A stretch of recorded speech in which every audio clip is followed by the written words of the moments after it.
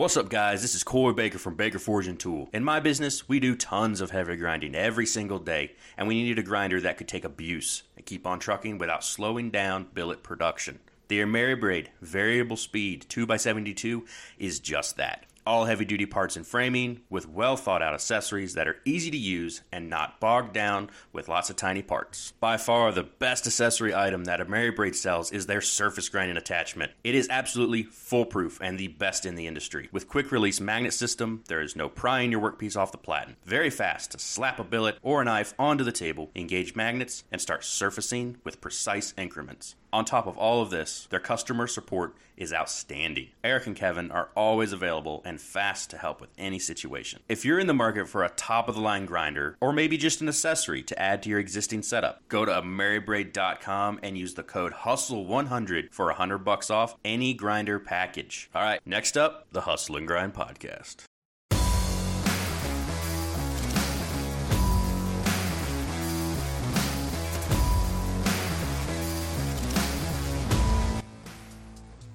What's up, everybody? Welcome back to the Hustle and Grind Podcast. I'm your host, Noah from Any at River Forge. With me, as always, Ryan Coakley from Ryan Chadbourne Knife Works. Hello. And our guest today is Colton, the Barbell How's it Blacksmith. going? What's up, man? Not a whole lot, man. Right so on. Before Well, we get, oh, sorry, I how cut you dare off. you interrupt me, Fucking Ryan? ruined Unbelievable. You ruined it. It Fucking was going to be so ruined the smooth announcement. and silky. Damn So it. before we get started, I just wanted to mention that voice that you heard at the beginning of this show, the sultry sounds of Coy Baker. That gentleman is the newest sponsor of the Hustle and Grind podcast. He's been here for a while. You hear his voice at the beginning of every show, pumping our boys at AmeriBraid, who we love. But now he himself is also the Baker Forge and Tool monstrosity that exists, is sponsoring the Hustle and Grind podcast. So you know what that means? It means we're going to help you guys out. It means that from now on, you can use the code HUSTLE10 when you go to bakerforgeandtool.com to buy some of the coolest steel in the industry. You see everybody using it. You see it and you want it. You see it and you're like, damn, I want some of that cool steel to use. You're a stock removal guy. You don't know how to forge copper and stainless and silver and all the other crazy stuff that they put in their steels. Well, that's okay, because you can go to bakerforgeandtool.com, use the code HUSTLE10, and get you 10% off of your order of awesome steel.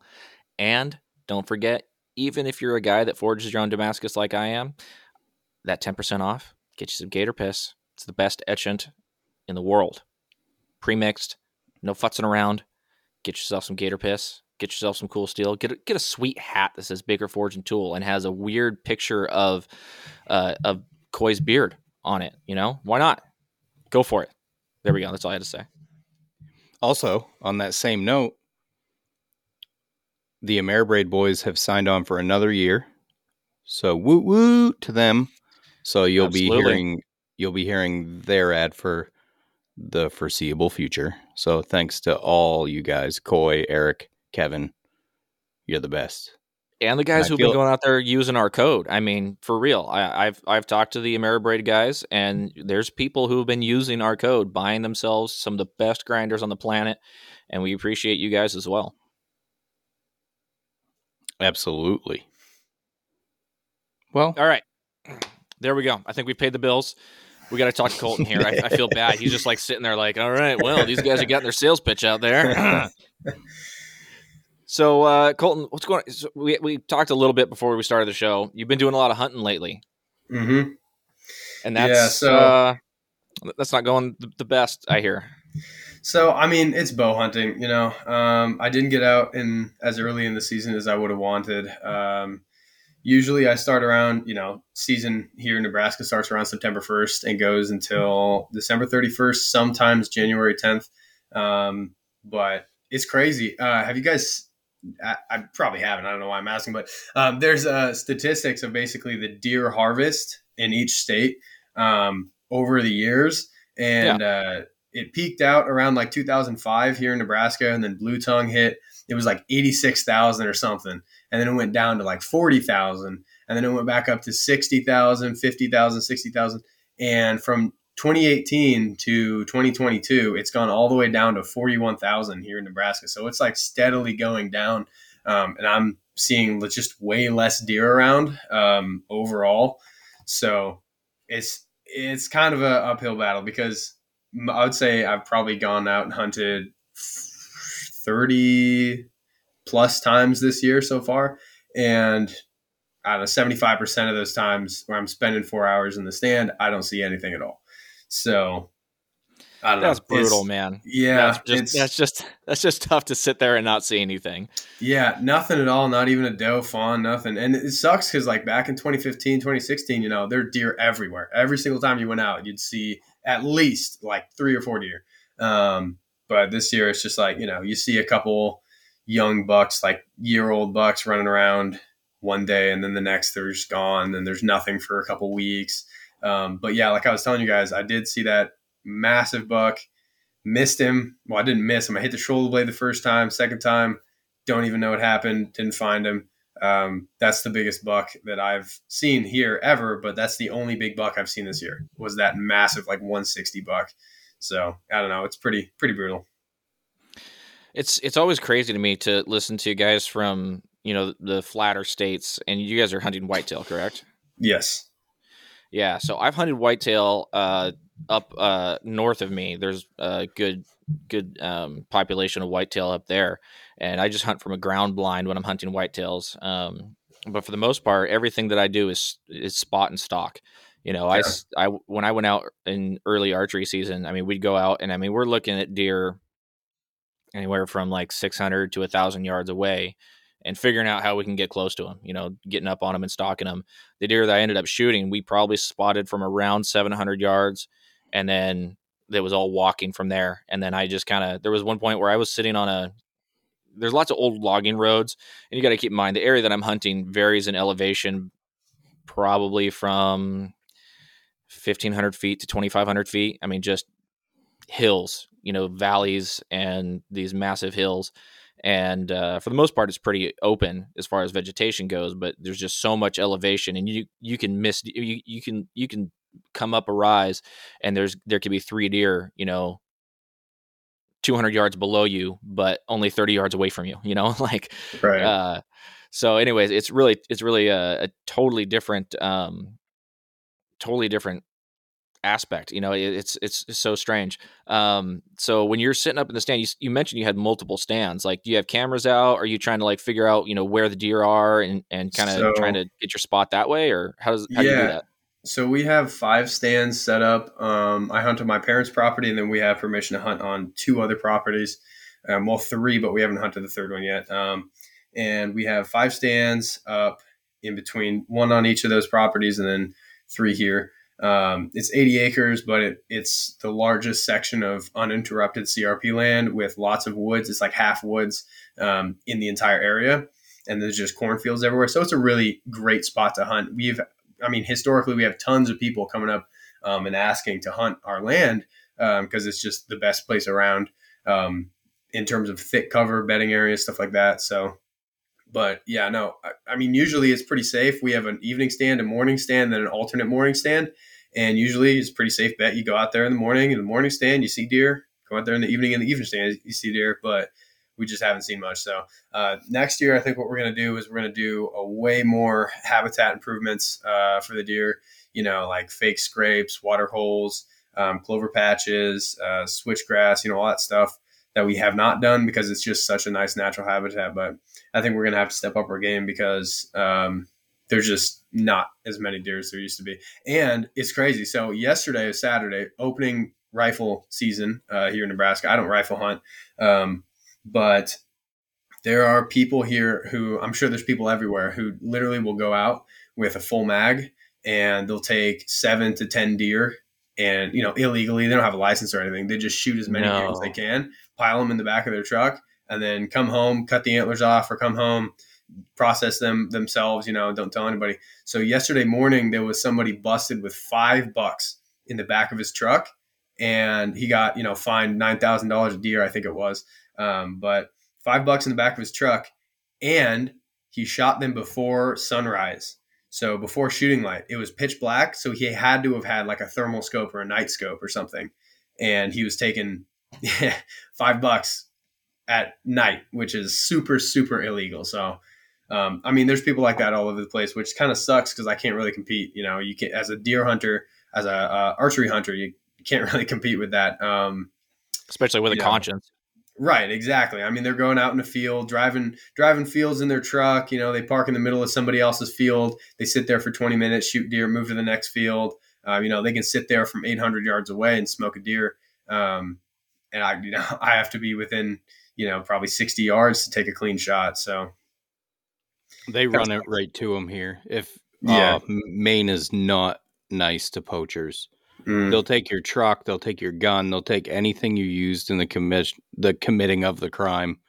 In Maine, the game wardens have more power than the state police. Jeez, like that's they wild. they can just butt fuck you if you get caught doing something bad. So that's phenomenal. I love that. Yeah. It's just so common here. I've never heard of anybody getting punished that severely for it. I went to high school with a kid who got in big trouble because he was night hunting. And he was like 17 using his dad's truck, and they seized the truck. And he was in deep shit. That's a bad day. Yeah. But all we have here is whitetail. I don't hunt because I feel bad. I'm a softie. I don't even like killing mice. I'm like, you're fucking cute, man. You ain't hurting nothing. What? But yeah. Right on, man. Well, hey, what else you been working on, Colton? Crap. Now I can't remember. I'll just let the question stand. What else you been working on in between deer hunting? So, obviously a bunch of Christmas orders, blasting those out like crazy. And then I've decided to kind of indulge in some fun projects. You guys probably saw them on my Instagram, making some more complex stuff that I enjoy making more. Just the dagger. That's what I was trying to remember. Yeah. Yeah. So the Quillian dagger, the Mosaic Quillian dagger, and then there was that other big recurve fighter. And I'm working on a really nice little vest bowie right now. That's going to be crazy. It's Mosaic too. So yeah, I don't know. Those take, probably a couple weeks. That dagger probably took a couple weeks, and then the other blade took a couple weeks. So it's just fun to work on those things in between, just to kind of push myself, because my goal for this year was to pick out at least 5 projects that I'm like extremely uncomfortable on. Because like the Quillian dagger, the reason I picked that is because, it's the Mastersmith. It's a lot of people say it's the hardest part of the Mastersmith test is the dagger, because everything has to be perfectly symmetrical, like perfectly symmetrical. And with, the more angles you add, the more segments you add, the more facets you add, the harder it gets to make everything symmetrical. So I was just trying to make it as complex and difficult as I could. And, with my measurement tools, it seemed to be pretty good outcome. So absolutely, nice. Man. Yeah. Turned out thing beautiful. Oh my God. I saw that and I was like, Jesus Christ. That thing was amazing. Well, thank you. Yeah. I love doing stuff like that. The other one, called it Morgash, the other big fighter, that sold surprisingly fast. I was actually planning that to go to Blade Show Atlanta next year and submit it to like best fighter, best new maker, stuff like that. But I guess I'm just going to have to take the dagger there. I've never had a table at Blade. So this will be interesting, I guess. I'm not really sure. I have a good amount of knives. I have a couple shows lined up before there. So, and they're selling pretty quickly for Christmas and all that stuff. So hopefully I have stock left. If not, oh well, I'll make some more. But I'm like debating on whether I should just take a stacked lineup of super complex stuff or, some basic stuff, some medium grade stuff, and then a couple high end things. Because I really want to like stand out, I guess. And I've never had a table there. So I don't know, I guess, what I should really do. I think your work stands out. I would put you on par skill level wise with like cast knives or really like the artificery. Like the shit you do is fucking unbelievable, dude. It is good. Thank you. Well, that means a lot. No, dude, it does. You're impressive, man. And you're young and it's fucking, I see I have kids in high school, so I see a lot of this younger generation, and it scares the shit out of me. And then I meet younger guys like you, and I'm like, okay, we'll be all right. We'll be all right. Well, thank you, man. Appreciate it. Yeah. How old are you while we're talking about that?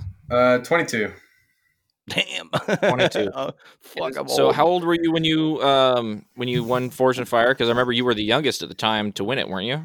Yeah, so I still am the youngest. I mean, you can't really get younger because they contacted me when I was 17, and they're like, "When's your birthday?" And I was like, "February 16th." And so I signed the contract on February 16th, and I got cast that day. So, and we set it up that day. So I went and filmed immediately, pretty much. So that was when I was 18, barely, and then the second time was when I was 19, in 2021. So Damn.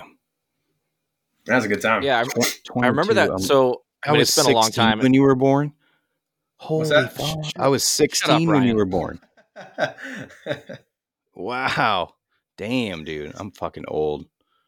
So Sorry. I remember that Anyways. that episode because I watched it probably close to when it came out. So this was years and years. I mean, a while ago. And I have a horrible memory, but I remember that episode because the whole lineup was younger guys, and I was shocked because I mean, I didn't know who you were before that episode because I don't think I probably wasn't even a knife maker at that point. The But second I was one? just no. I think was it the second one where it was all young guys, or was it the first one? So the first one was 3 young guys and 1 old guy, and then the second one was the young guns. So 3 younger dudes who have won. It was the 3 youngest or the 4 youngest champions of the show, essentially. Okay, I think it still was because which one was the final was the crossbow? The first one, yeah.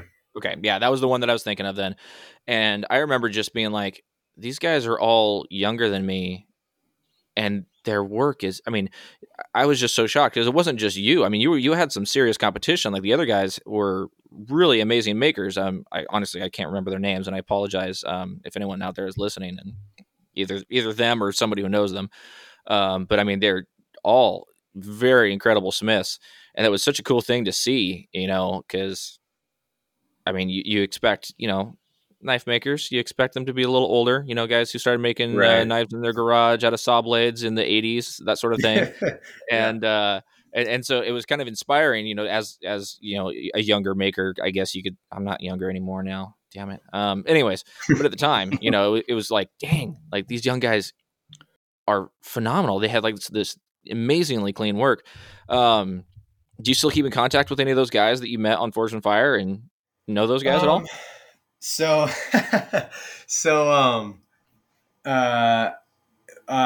well, let me think.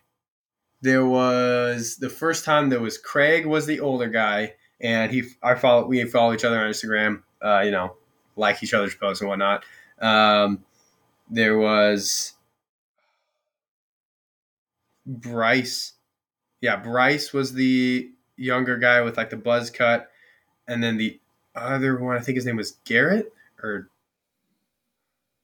he's an amazing knife maker now. He makes insane chef knives, like cutlery, like Japanese cutlery. I wish I could remember his Instagram. Oh man, if I remember, I'll let you know. I'll give him a shout out. But, Okay. Yeah, I do kind of loosely keep in contact with those guys. But the second episode, where it was Cade, Deke, and Kevin, Kev Berg. You guys know Kevin. Kevin Burgess. So he was on my second episode, and I actually met him while I was filming my first episode. So we were both filming our episodes at the same time, and we were both, over in Stanford, and just hanging out, off set and whatnot. And then we became friends there, and we were in contact there. And then when they called us back for the second episode, I was like, Kevin, are you in this? And he was like, are you in this? And I'm like, yeah. So we were both in the second episode, and we saw each other on set. We're like, no way, no freaking way. We met each other in the first. We both won our episode when we were both filming at the same time. Then we went back and competed against each other in the second episode. So, yeah, that was awesome though. But the other guys, 2 of them are journeyman smiths. Were journeyman smiths at the time of the second episode. Deke and Cade. So yeah, those guys are phenomenal makers. That's super cool. Yeah, Kevin's an awesome guy. When I think you went on Forge Side Chat like a while ago, like maybe a year and a half or 2 years ago, and you were talking a little bit about your time on the show. And we've had some judges on here, and we've talked to other people who've been on the show, and you had mentioned a little bit of the theatricality that they try and add to it. And if I remember correctly, it was during one of the times you were on during the final, you were done in like 2 days or something like that, and then they still made you like stand out in front of your shop and be like, "Oh yeah, I don't know how I'm going to get this done." Like, Yeah, it's going to be tough. yeah. So that was actually both times. So the first time I finished the crossbow on the morning of the third day. They give us 4 days. The first day's 5 hours, and the last 3 days are 10 hours. And so I finished in the morning of the third day, and then I was totally done. So I made this. Oh my God. The hardest part about that was making the freaking shipping crate for it. It looked like a child coffin. It was for a crossbow. It was like made of 2x4s and plywood. And it was this massive, just monstrosity. That took me like 3 hours to make. But after that, I went golfing. Um, and and so yeah, and they left. They just straight up left. But they did make me film some stuff talking about how I don't know if I'm going to get done. But the second episode, the Young Guns one, that's when they really played it up because one of the film crew, the producers, actually was timing it, obviously, and I got done in 21 hours flat with the German longsword in the finale, and they give you 35 hours. And so they came back for the fourth day, and they're like, "Can you change your clothes so it looks like it's another day?" And I was like, "Yeah, sure." And so I was standing out in front of the barn. I was like, "Oh, it's the fourth day. I don't know if I'm going to get this done, yeah.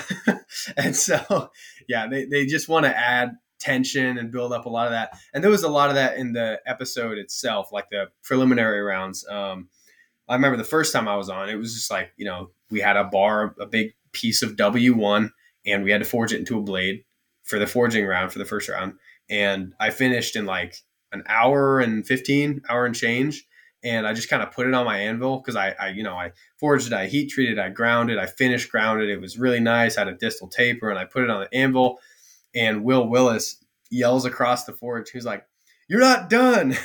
And I'm like, "What do you mean?" He's like, "That's not your best knife you've ever made, so you're not done." And I'm like, "It's never going to, okay, whatever." So I just kind of walked around and like kind of pretended like I was sharpening it for the cameras. I'm not sharpening it yet, but just that stuff. But that happens to a lot of guys on that show. So yeah, it's totally straight up, but they do add a lot of theatricality to it.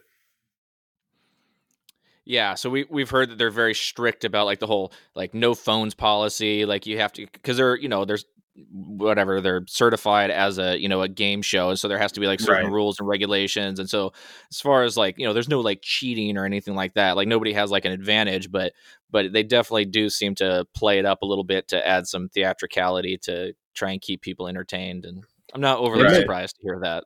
It makes sense, but it doesn't make it any less corny. Yeah.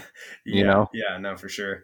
It's I mean, I don't think even because like my first thought was like, and also we filmed the whole scene with the extra time we had for the first episode. We filmed an entire scene of me like Elmer Fudd tiptoeing around in the forest with the crossbow saying like, "I'm hunting wabbits," and like shooting into the distance. It was so funny, and it didn't make it in the episode, and it makes me very sad. Oh no. But well, that's maddening because I mean, when we had Dave Baker on, he's talking about how many hours of footage get whittled down to the 50-minute episode or whatever it is. Yeah, and it's like somebody's got to have this footage somewhere, and they need to just like make a compilation of like shit that didn't make the cut but is still pretty awesome. And so we just need to like that could be like a whole YouTube channel. I'm sure there's like all different kinds of people that would have to be paid off and everything to like be able to make that happen, all sorts of red tape. But that would be phenomenal. I would love to see you tramping through the woods with a crossbow hunting wabbits. That was so good. But yeah, it was so awful for the second one though, because it was like 110 plus degrees, and that was before I had my new shop air conditioning and everything. And I'm forging this 59-inch long sword from Damascus, and it's 110 degrees outside. Inside of the shop, it was like 140, and I was just like nonstop forging this thing, and it was like heavy, and I'm like sweating, and I had to wear a mask while I did it, like Oh one of those God, that's right. Yeah. cloth, like yeah. So I felt so Oh. the entire process, the entire build, I had to wear a mask, and I was claustrophobia. Like, oh my gosh, I felt like I was gonna suffocate and die. It was horrible. Why'd they make you wear a mask, Rona? Yeah, for Because the of the TV. cameraman? Yeah, for the Ugh. yeah, it's Want to pretty kick a fat kid at Kmart. You know what I'm saying? Praise God, baby. bad. All right. You guys want to play a little bit of fake news? Yeah, you want to Absolutely. do, we'll do Maritime Knife Supply, then I'll roll right into the stinger for fake news. Let's do it. Hustle and Grind is sponsored by Maritime Knife Supply. Whether you're looking for steel, abrasives, handle material, forges, epoxy, or anything for making in general, Maritime Knife Supply has you covered. And in the US or Canada, they ship faster than the great Cobra chicken goosesses that their country is known for. Go to Maritime Knife Supply, and when you buy a 10-pack of belts, get 10% off. And tell them we sent you, eh? Thanks, Luke. Before I roll into fake news, I needed to read this out on the show. So, New England School of Metalwork scholarships are open until December 1st. Maritime Knife Supply ABS Intro to Bladesmithing Scholarship open to ages 6 to 30, 2-week class. So, if anybody's going to be up in New England, hit up the New England School of Metalwork if you want to sign up for Lawrence's sponsored class. Very cool. Right on, man. And fake news. It's time for some fake news. Police warn that flushing drugs could create hyper-aggressive meth alligators. Police say man with no hands and no legs is armed and on the run. A man admitted to the hospital with 25 plastic toy horses inserted in his rectum. Doctors have described his condition as stable. That's right, guys. It's time to play. Time to play fake news. I have 3 news stories in front of me. 2 of them, unfortunately for you and the future of humanity, are entirely trill. I can't speak today. This is awful. What is in that glass, Noah? It's got some whiskey in it. Yeah. Go ahead and admit that on air. Why not? All right. So 2 real stories, 1 fake one. You guys know the game. Colton, Ryan, all you lovely people at home, you get to guess along and find out. We begin. Florida man tried to rob a bank after paying $500 to a wizard to make him invisible. Next up, Disney wait times so long that visitors can't control their bowels. Multiple reports of people pooping directly in ride lines. I believe it. And lastly, Antarctica scientist stabbed colleague who, quote, kept telling him the endings of the books he was reading. I'm going to say 3 stories. You go I first. think the Colton. last one. You think the last one's fake? Why do you say that? I don't know, like Antarctica stabbing somebody over a book just seems a little out there. Yeah, I could see that. But at the I same was time, you got to think leaning on if you're a scientist in Antarctica and you're cooped up, because let's face it, you're not doing a whole lot of exploring. There's probably a limited amount of time. You're cooped up. All you can do is read books. And if you got one dude there, like I go hunting for like a week with a buddy of mine, and I love the man. I'm ready to stab him just because. I mean, you know, no reason required. Anyways, that's my only thought of it. You read the first one again? I'll just read them all again. Okay. Florida man tried to rob a bank after paying $500 to a wizard to, quote, make him invisible. And the Disney wait times are so long that visitors can't control their bowels. Multiple reports of people pooping directly in the lines for the rides. And then lastly, the Antarctica scientist stabbed his colleague who, quote, kept telling him the endings of the books he was reading. See, are these people who are pooping in line children? Like babies? Because I would get that. But like Adults. If it's adults, then I say the second one's fake. It was all different kinds of people. I'll just say that. All right, I'm changing my answer officially to the second one.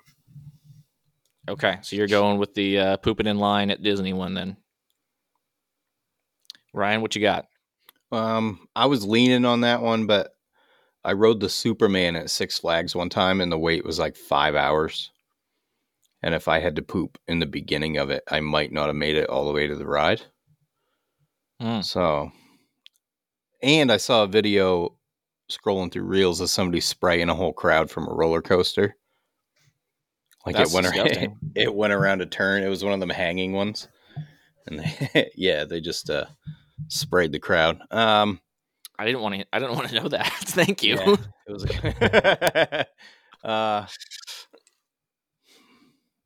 I could see the Antarctica one happening. I could see them all happening. I'm gonna go with the first one though. You're gonna go with the first one. Somebody sent it to me too, so I feel like it's unfair of me. So I'm gonna go with the first one because that's the one they sent me. So, all right, gentlemen, you ready? Mm-hmm. We have a very odd thing. Ryan is correct. Wow. Yes, the Florida man trying to rob a bank after paying $500 to a wizard to make him invisible didn't actually happen. And it took me a while because it's such a widely reported story to find out that it was entirely fake. But it's actually a version of a fake story that came from another country. And even that one was fake. So this was even more fake. So anyways, Reese McVicker from Ugly Duck Knives sent that one in. Thank you very much, sir, for putting a palatable one in the bucket. The Disney wait times came from Minuteman Forge, and then I just happened to see the Antarctica one. But yeah, the amount of people shitting in line is disturbing. We're not talking about like a couple people.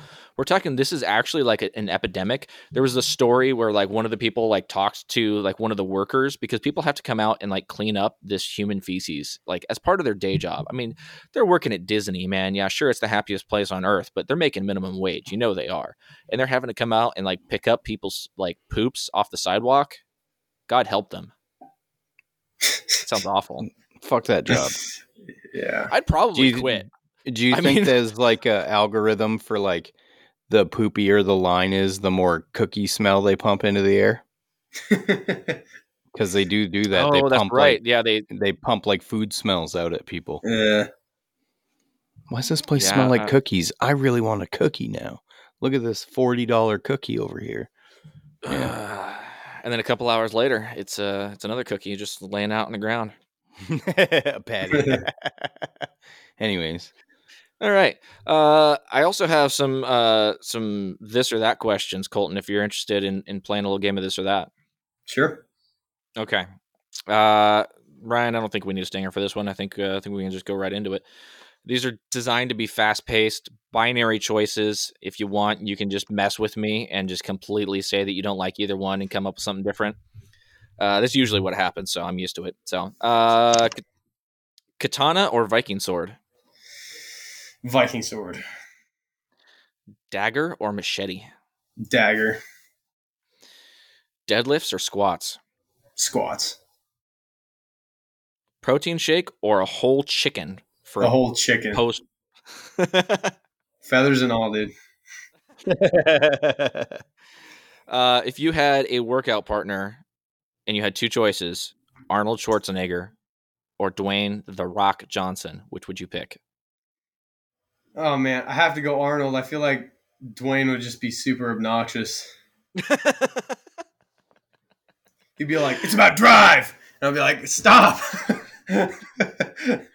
Stay hungry. Devour. Look at my tribal tattoos. Hand forged or machine forged?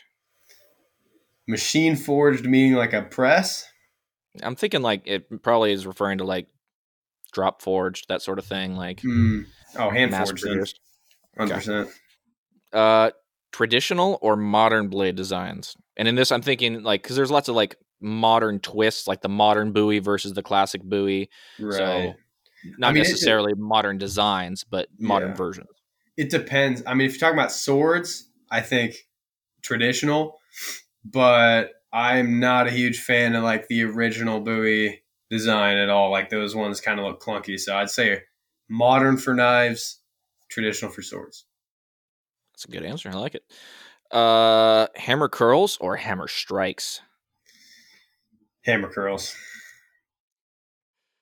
Would you rather forge a sword using only oversized novelty pencils as hammers, or would you rather battle 100 miniature armed knights armed with toothpick-sized swords?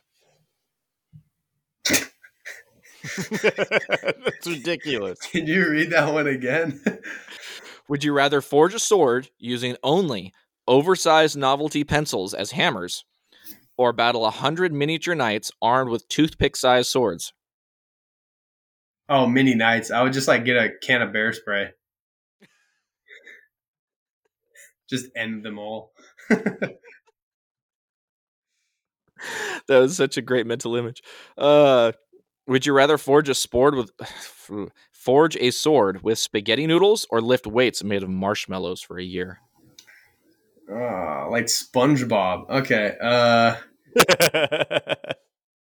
don't even think that'd be possible to forge a sword from spaghetti noodles. So, SpongeBob. Marshmallow. Right. Yeah. I don't know. There's that guy that like fixes tables with ramen and super glue. Yeah, I've seen that guy. Dude, that actually, somebody needs to make a spaghetti hammer. It'd be like an epoxy, like a dead blow hammer. You could even just like a roll of spaghetti and just like stabilize it with resin. Somebody tag me in the credit when they make that. Okay. Would you rather have a sword that can talk but complains constantly, or dumbbells that only get heavier the more you lift? Dumbbells. 100%. I know, that's I know. Sorry, that's just kind of a stupid one. Like, why would you? That's money in the bank. Absolutely. Then you don't have to buy more dumbbells. You just have one set and you're done. I don't like that one. Okay, here we go. This is the cream of the crop right here. Would you rather have an anvil that makes moaning noises every time you strike it, or would you rather have a forge that whispers encouraging words as you work? Oh shit. What encouraging words? Like, are they? Can do it. I think probably the anvil, just for novelty. It would just be funny as fuck. I just, you're forging a knife. I think I'd just use the press at that point for the whole thing. Yeah, probably. It would be fun for like the first 10 minutes, and then you wouldn't be able to get any work done. Would you rather train with a dumbbell-sized sword or forge a blade using dumbbells? I've actually seen there's some dude on TikTok who forges stuff. He just hits steel with like an iron dumbbell, and he you can do stuff with it. So I'd say probably that. Okay. Would you rather wear a suit of armor to the gym or forge in nothing but a loincloth? In the summer, I pretty much already do that. So I'd say probably armor to the gym. Okay. I'm just trying to imagine the looks you would get. That's protein smoothie with hot sauce or hot sauce with protein powder? Oh, Jesus. Isn't that like the same thing? No, because if you got a protein smoothie and you just add hot sauce to it, or you have hot sauce with like protein powder, like the protein powder is like the only like the hot sauce is like the only liquid that you can consume the protein powder with. I think I'd probably just die if I drank that. So hot sauce smoothie. All right.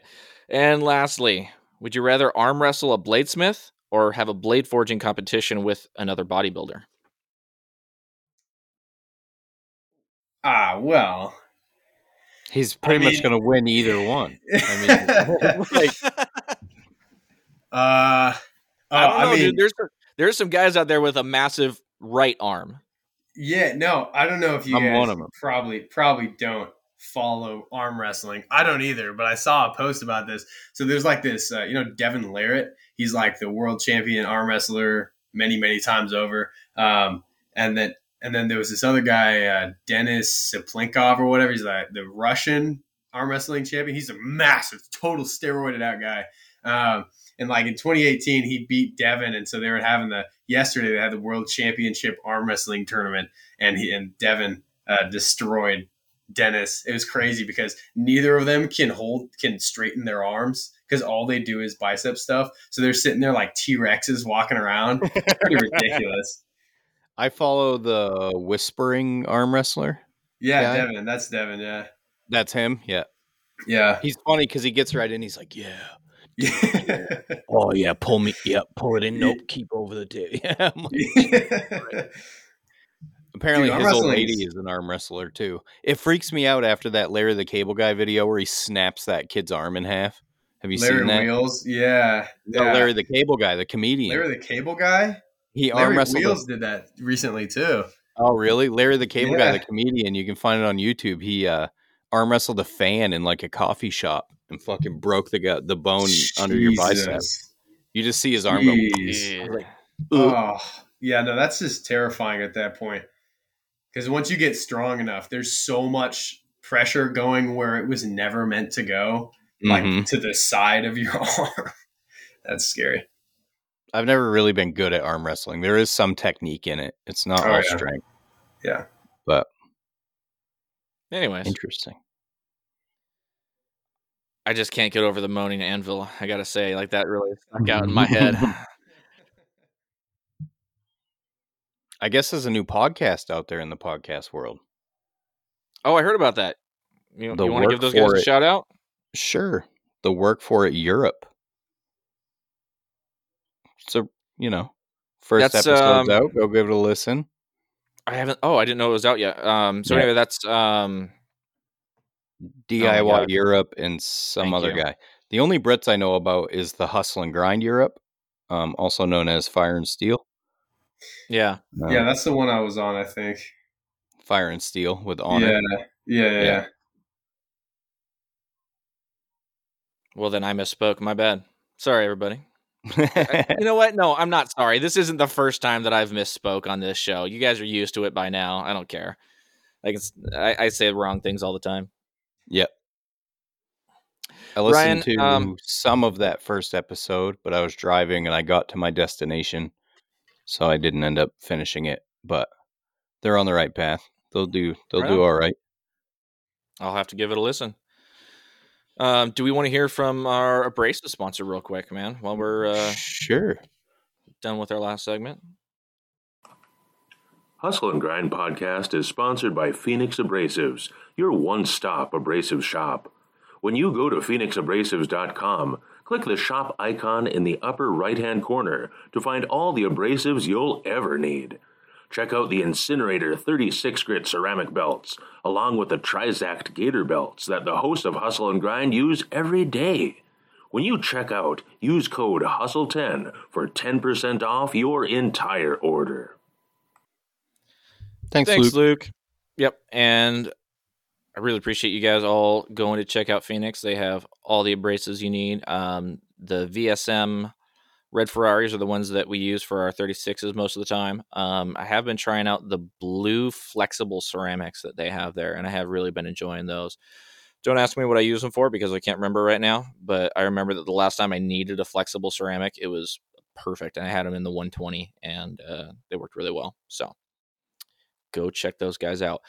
I have a little bit of a dilemma, and I would like to get your guys' opinion on it. And I'm sure I'm going to get DMs with other people's opinion on it. But anyways, I wanted to just go ahead and talk about this on the show since it literally just happened while I was getting ready for the show. So back when I was doing the makers markets over the summer, I was put in contact with a local business who runs a fruit stand. And it's not like a fruit stand. It's like a bougie fruit stand. You guys know, I don't know if they have like those in Nebraska or Maine, where it's like it's on the side of the road. It's a permanent building, and they have like a big storefront. They sell like lots of like local farm products and like all different kinds of stuff, like natural honeys and like that sort of thing, kind of like a little gift shop there as well. Anyways, she wanted to kind of support the community by supporting the makers market that we were doing and maybe carrying some products from some of the makers. So she reached out to me, and I dropped by and I dropped off a knife to see if she could sell it for me. And, no money exchange, just here, see if you can sell this knife. Gave her my phone number, and, everyone in town knows where I live. So months go by, and they're a seasonal operation. They close down after October. And I hadn't heard from her. So I don't know if this knife's sold or if it's just like sitting there on the shelf and nobody ever like touched it or what. So I sent her an email because that's how we had contacted before. And I was like, hey, just wondering if I need to come pick this knife up, if it's sold, whatever happened. Today, I look and got an email back from her that apparently the knife was stolen at their last live. They do like live events there. They'll do like live music and have a big event. And I don't know when that event was, but it was sometime in October. And if you look at the calendar, it is November 12th, 14th, if you guys are listening to this when it comes out on Tuesday. And she has my phone number. She never contacted me. She never emailed me to let me know it was stolen or anything. But she goes, it was stolen. I'm so sorry. I couldn't believe it happened. I'll cut you a check for the value of the knife. I don't know what to do. Like, because half of me wants to be like, no, you don't have to cut me a check. It wasn't, it's not your fault really that it was stolen, but I don't know that, was it just like left out with like, no one like even paying attention, was this like a live event where people were like everywhere, like maybe not even where they should be, like that sort of thing. Like, I don't have any idea what happened other than, this short email that I got. And I'm also really like, I don't know. It just, up till this point, anyone who has had one of my knives looked at my work, said, hey, I love what you do, and I'm willing to pay, instead of buying a $20 knife at Walmart, I'm willing to pay a lot more to have something cool handcrafted. And now there's some douchebag out there that has one of my knives that probably doesn't even know what carbon steel is, doesn't know that how many hours I put into this thing, has no real appreciation for it, and is just a douchebag who steals things, and I don't feel good about it. You should John Wick them. I considered that. I honestly did. So I think that sucks. I think honestly, so you gave the knife to them, and if they were going to treat it like a obviously high value piece of inventory, I mean I can't imagine they would if they were being responsible, just leave it out where some pedestrian could get access to it. So, I mean, in my opinion, I think you should take the check, honestly, because they had your property that you gave to them, your asset, and they lost it. However, that might have happened. Somebody took it, and that's on them. So, I mean, honestly, in my opinion, I think you should just be like, okay, take the check. Be like, all right. Because, I mean, if they're willing to take responsibility for losing it and they're outright saying, hey, I'll give you a check, then obviously they probably acknowledge that it's at some level their fault. Yeah, I would say offering to pay you for it is an admission of guilt. Yeah. But yeah, I mean, it is their responsibility. They are a business. It's not like you they're your buddy, Yeah, that's a good point. And you got to get paid, bro. What? It's not your fault they were fucking dumb with it. Yeah, you break it, you buy it. Yeah, and and if it was a situation where it was, it happened at my stand, and I walked away or something like that, leaving my stuff on the table, that would be one thing. I just chalk it up to a loss. But I guess you're right in this case. I did leave it there with the intention, hey, these guys are going to take care of it, and trusted them to do that, and they weren't able to. However, that happened. I don't know. To put it in perspective of my work at my day job. So if somebody leaves a mower and then they come back for it 2 years later and we scrapped it, we owe them a fucking mower. And we have to call them and be like, hey, do you want us to get rid of this? Blah, blah, blah, blah, blah. So, that's a good point. I think it's odd that they did not reach out to you when it was stolen. right? Yeah, that's weird. That plus them being right out saying, "Hey, we'll give you a check," is probably them admitting that they were irresponsible or saying, "Oh crap, he finally noticed, so we'll just give him whatever." I mean, if I do wholesale with a few stores, I've never had anything like that happen. But like, if I were to find out that a knife or several of my knives were stolen from their store and they just didn't tell me for months, I mean, first of all, I would take all my knives from them and never sell with them again. But also, I would be like, okay, that's not quite criminal, but it's like very borderline. On a larger scale, that would be considered criminal. It would be theft by omission, essentially, is what that would be. Yeah, So, I would be skeptical of anybody running a bougie fruit stand. Yeah, that's a red flag. Yeah. Well, it's not uncommon around here. We're on a highway that is a tourist highway. Mm-hmm. So Lake Chelan is just north of me. It's a hot spot for all the rich people on the coast or people who think they're rich over on the coast to come over. And exactly. And then they spend, everyone from Bellevue comes over, or Seattle, and they spend the weekend in Chelan because it doesn't rain, unlike what it does over there, 10 months out of the year. And so there's a lot of traffic that's like touristy traffic along that highway. And so that's where they get their business. Yeah. So. See, here it's all like beat up fucking pickup truck parked in a turnoff with a handwritten sign that says Fiddlehead spelt wrong. And you know what I mean? Like there's a guy down the road for me that sells fresh jars of like all natural, like fucking straight from the bee's ass honey. Nice. And that's the good stuff when it's still got a little bit of wax in it. We have all that down in Wenatchee. I mean, there's the corn stand there with corn spelled with a K. That happens around here too. So I don't know. It pisses me off though, because like I kind of had like a weird feeling about it at first, like because I didn't know this lady. She was referred to me by somebody that I trust. But at the same time, it's like I just feel weird leaving one of my knives here, but I just kind of felt like, I don't know. At least it was only one. Exactly, and realistically, it's not like it's a mono steel hunter with a G10 handle, so it's like it's not the end of the world, like if it was something threw it away because it was a hunting knife. And she's like, I'm doing the animals a favor. No. I live on the hunting side of the state.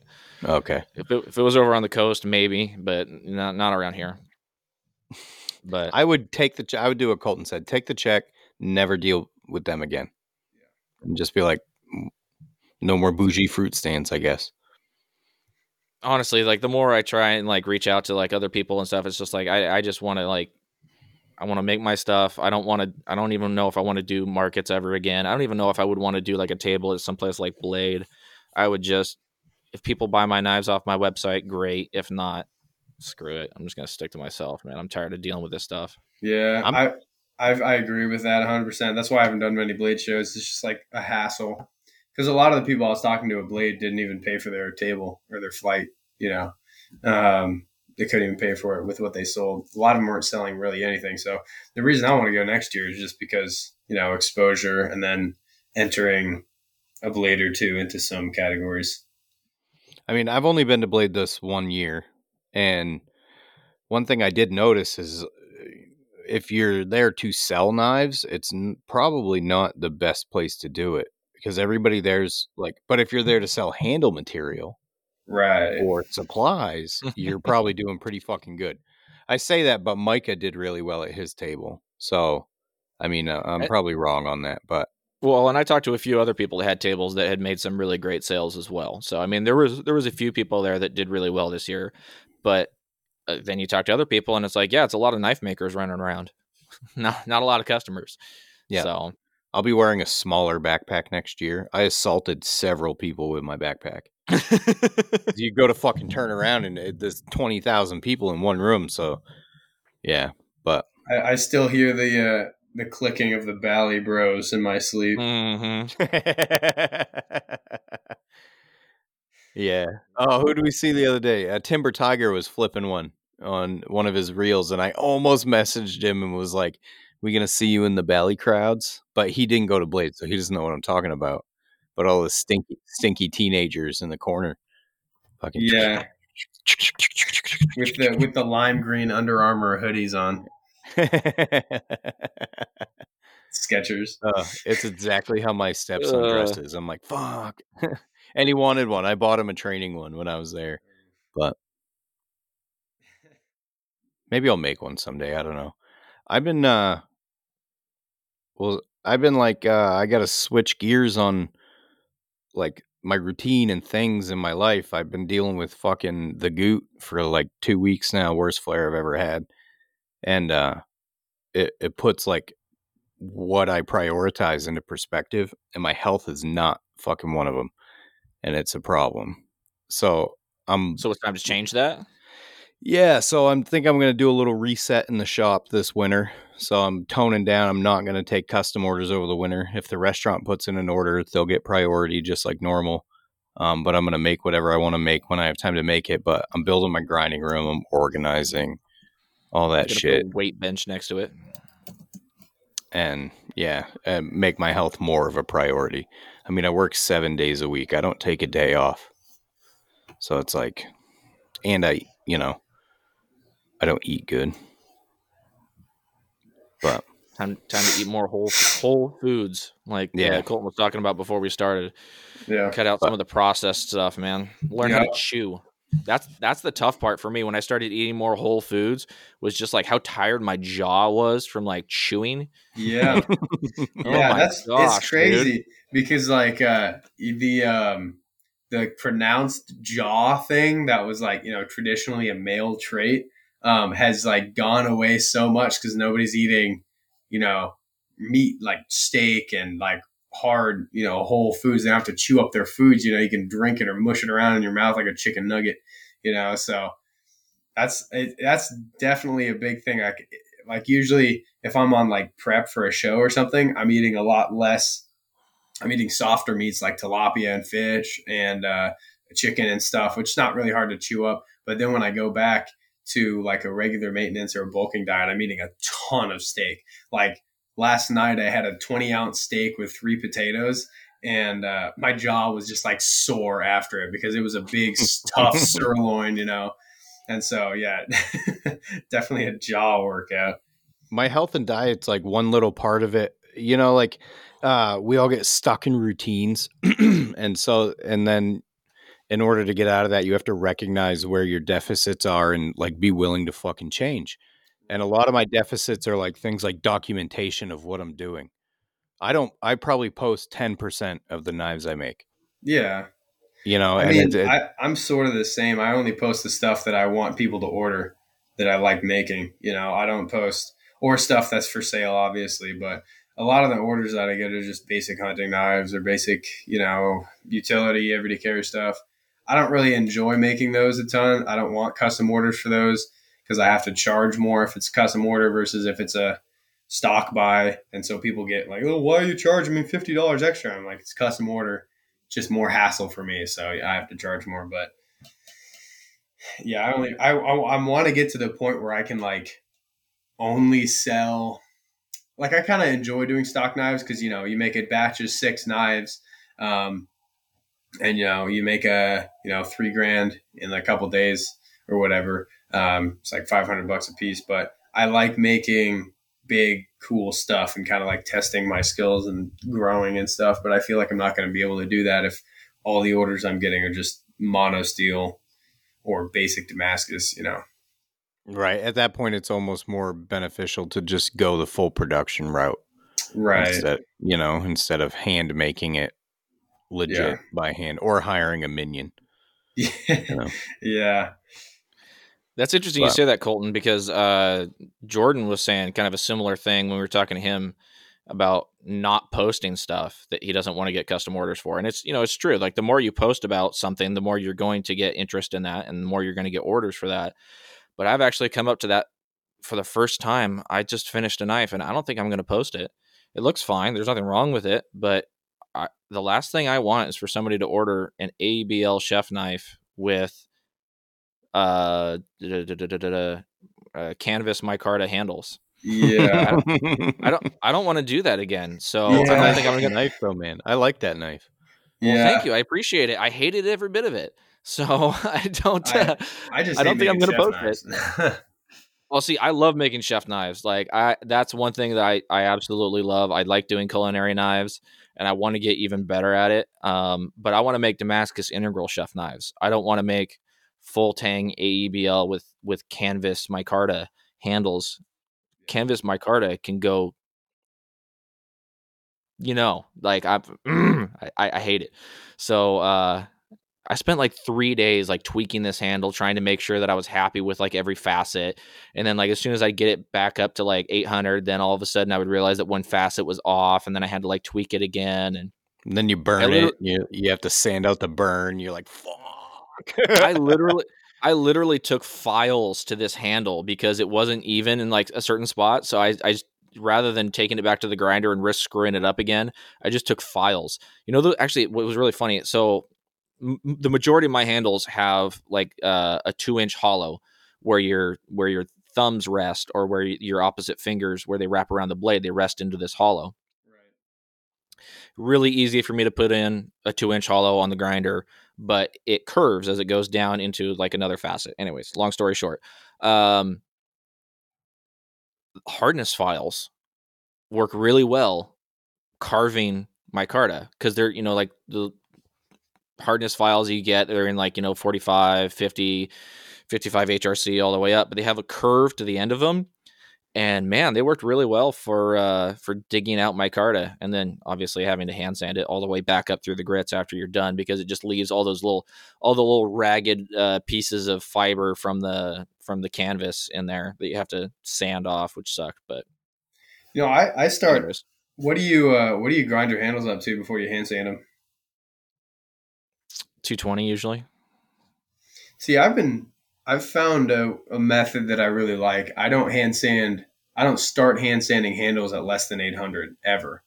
Like literally ever. I just go 800, 1,000, done. And it's just like so much easier. Like it's so much easier. And it's just with a solid set of J-Flex belts and wheels and different tensions on your slack. And if you have the quality J-Flex belts, I have the blue ones, and then there's the yellow ones. The yellow ones I use for metal, and the blue ones I use for wood. But the cheaper ones, they dip in the middle. And so it kind of looks like a W because the edges wrap or bend out like this, and the middle kind of goes like this. So if you were to push it on like where you put your palm and it curves inwards, a Coke bottle, you'll get kind of like a steep angle, and then it'll shallow out towards the bottom, and it won't be an even curve. But the higher quality belts with a slightly lower tension, you get that nice even curve. And so, yeah, you can go. I start at obviously I knock my corners off. I set my work rest at a certain angle. I do all that, and then I meet it up at the flat with the tang and everything. And then I go to a 220 J-Flex, and then I just jump to a 600 J-Flex to clean everything up, sharpen the facets up.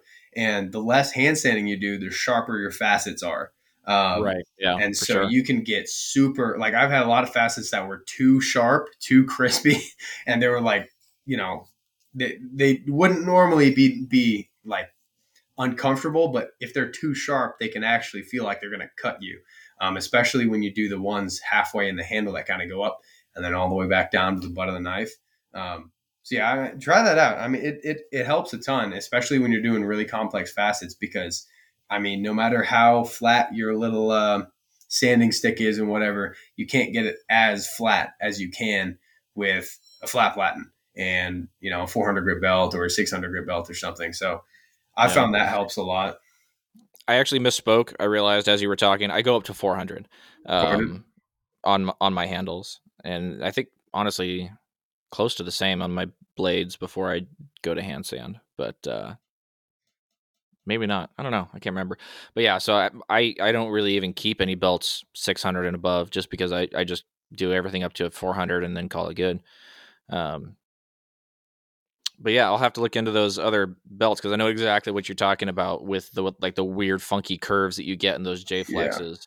And it happens really fast too. As soon as you start using them, they start getting some funky curves in them.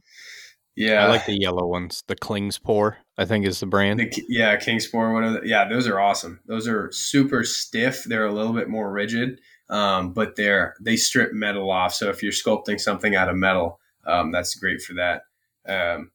I don't know how or why people start hand sanding at like 80 grit or 120 grit. They stop at the grinder at like 120 and they just go start hand sanding. So many people do that. I do it at 220. I stop at 220. I do it because I guess my control isn't good enough or whatever. I'm doing something where I get facets and I'm chasing facets. I can't get the smooth grind. I have to smooth them out by hand. It depends on the material too. If it's like heavy vintage canvas micarta, I'll stop at 36 and I'll fucking just hand sand it the rest of the way because micarta burns so bad at higher grits. I'm talking about mostly blades. Like, can you imagine hand sanding? Handles. Oh yeah. Can you imagine hand sanding a 63 Rockwell piece of MagnaCut or something, or even ABL from 120 grit? No. You would. No. You have zero chance of keeping your plunge line crispy. First of all, that's like the biggest thing in the end product. And also, you're going to spend 3 hours hand sanding that thing. You're going to go through about $30 of sandpaper. Hand sanding one knife. So, just the 400 grit. I don't even use. I used to use a lot of Trizac stuff, so I would go to like A30, and then hand sand from there. But when you're doing thinner edges, those produce so much friction that it just overheats the edge like that. So you can't push hard enough to get rid of all the scratches. So you're left with some deeper scratches you have to hand sand. So I just get the super cheap aluminum oxide. 400 grits, like use a sharp one, just one sharp belt does like 3 knives probably without dulling it all at a higher Rockwell. So, and then you just go straight to hand sanding and you can start at 600 and it's like a couple passes and all the scratches are gone. It's crazy. I've been going through my machine finish like steps. I go all the way up to 800 on Trizac Gators. And then I hit it on the ultra fine gray Scotch Brite, and then I hand sand. And I did a Santuco the other day. It took like off the grinder. It took probably an hour and a half. And I go all the way back. I go back down to 320 though when I start over. And it still took that long? I'm fucking slow, man. I'm gimping. Why do you go to 320 if you're at 800 grit? I don't know. I don't really have a reason behind it. I'm new to hand sanding. I was very much against it for a long time. Well, if you're at a true 800, you could technically start at 800 or 600 and be fine. Yeah, but Trizacs also hide a lot. They do. That's what I'm talking about. Like, that's why I don't use them for my finish grinds on hand sanded stuff. I use just the cheap, flat 400 grit aluminum oxide because they're sharp. They're really, really sharp at first. So they hog off material and you can see if there's any scratches from 220 or 50 or 120 left in there. So, yeah. You can also do the Sharpie trick if you really want to make sure before you go to hand sand. Yeah. I think that's why I started hand sanding because I did that one blade that the collab with Noah on that stainless sandmine. And I didn't realize how much those Trizacs were hiding. So if you're machine finishing on Trizacs, it looks good, but you've got some leftover deep scratches in there that you can't really see because it's blended in. Right. Once you start rubbing some grits over it, you're like, holy shit, where the fuck did that come from? Anyways. All right, guys. We're in hour 9. I think we should probably head over to an after show, don't you? Sure. Do we hit all the spots? Do we got anybody else we need to shout out? No, we did Maritime, Phoenix, talked about Coy Baker. That's right. Yep. I don't know. Not really worried about Liquid IV. Okay. No, cool. No, whatever. I'm drinking Liquid IV right now, but yeah, I usually am. Go to liquidiv.com. Use code HUSTLE10 for 20% off. There we go. Colton, thanks very much for coming on, man. I appreciate it. Yeah, thanks for having me. Yeah. All right, buddy. All right. You Sweet. lucky people who subscribe to our Patreon. We'll see you guys over in the after show. You want to read them out real quick? Sure, what the hell? We read them. Yeah, you know yeah. what? Let's do it. I'll speed read them. Audience. Come on. Active. We love all these guys. We've got so we need Wade to say their Plumlee, names. Greg Knuckles, Micah Dunn, Survives in Every Film, Chaz Belongi, Brian House, Just Brad at Brad's Customs, David Burke, Donovan Shelton, CJ Miller, Bob Gore, Reese McVicker, James Buck, Brian House, Matt Baldwin, Brent Dignam, Ameribraid, Travis Haynes, Colin Hayworth, Jeremy Ballaball, Wood by Moeller, Alexander Sloat of Devlin Forge, Brian Hunt at Hidden Rose Forge, Will from Maine, that's Spruce.Hill.Studio, B Cone, Jared Weaver at Weaver's Custom Metalworks, Master of Metal Manipulation, Maximus Knives, Ira Housework, Timber Tiger Forge, Stormlight Forge, Bremner Built Knives, Sourwood Creations, Jared at Echo Blades, Brian Hinnenkamp, that's Tortuga Blades, Crafty Man Forge, Brian House, Driver Defense Knives. None of those are Brian House, by the way. MaritimeKnifeSupply.com, Zachary Sowell is Pater Nostri Fabrica, Trox Claire Custom Cutlery. I still don't understand what Dennis is saying here. EI's ain't a prick. Honor is still a wanker. Todd Harrington, Beck's Armory, 118 Blades, Mark LeBlanc, no effort but still listening to Honor and Toby. That's Brigham Kindell.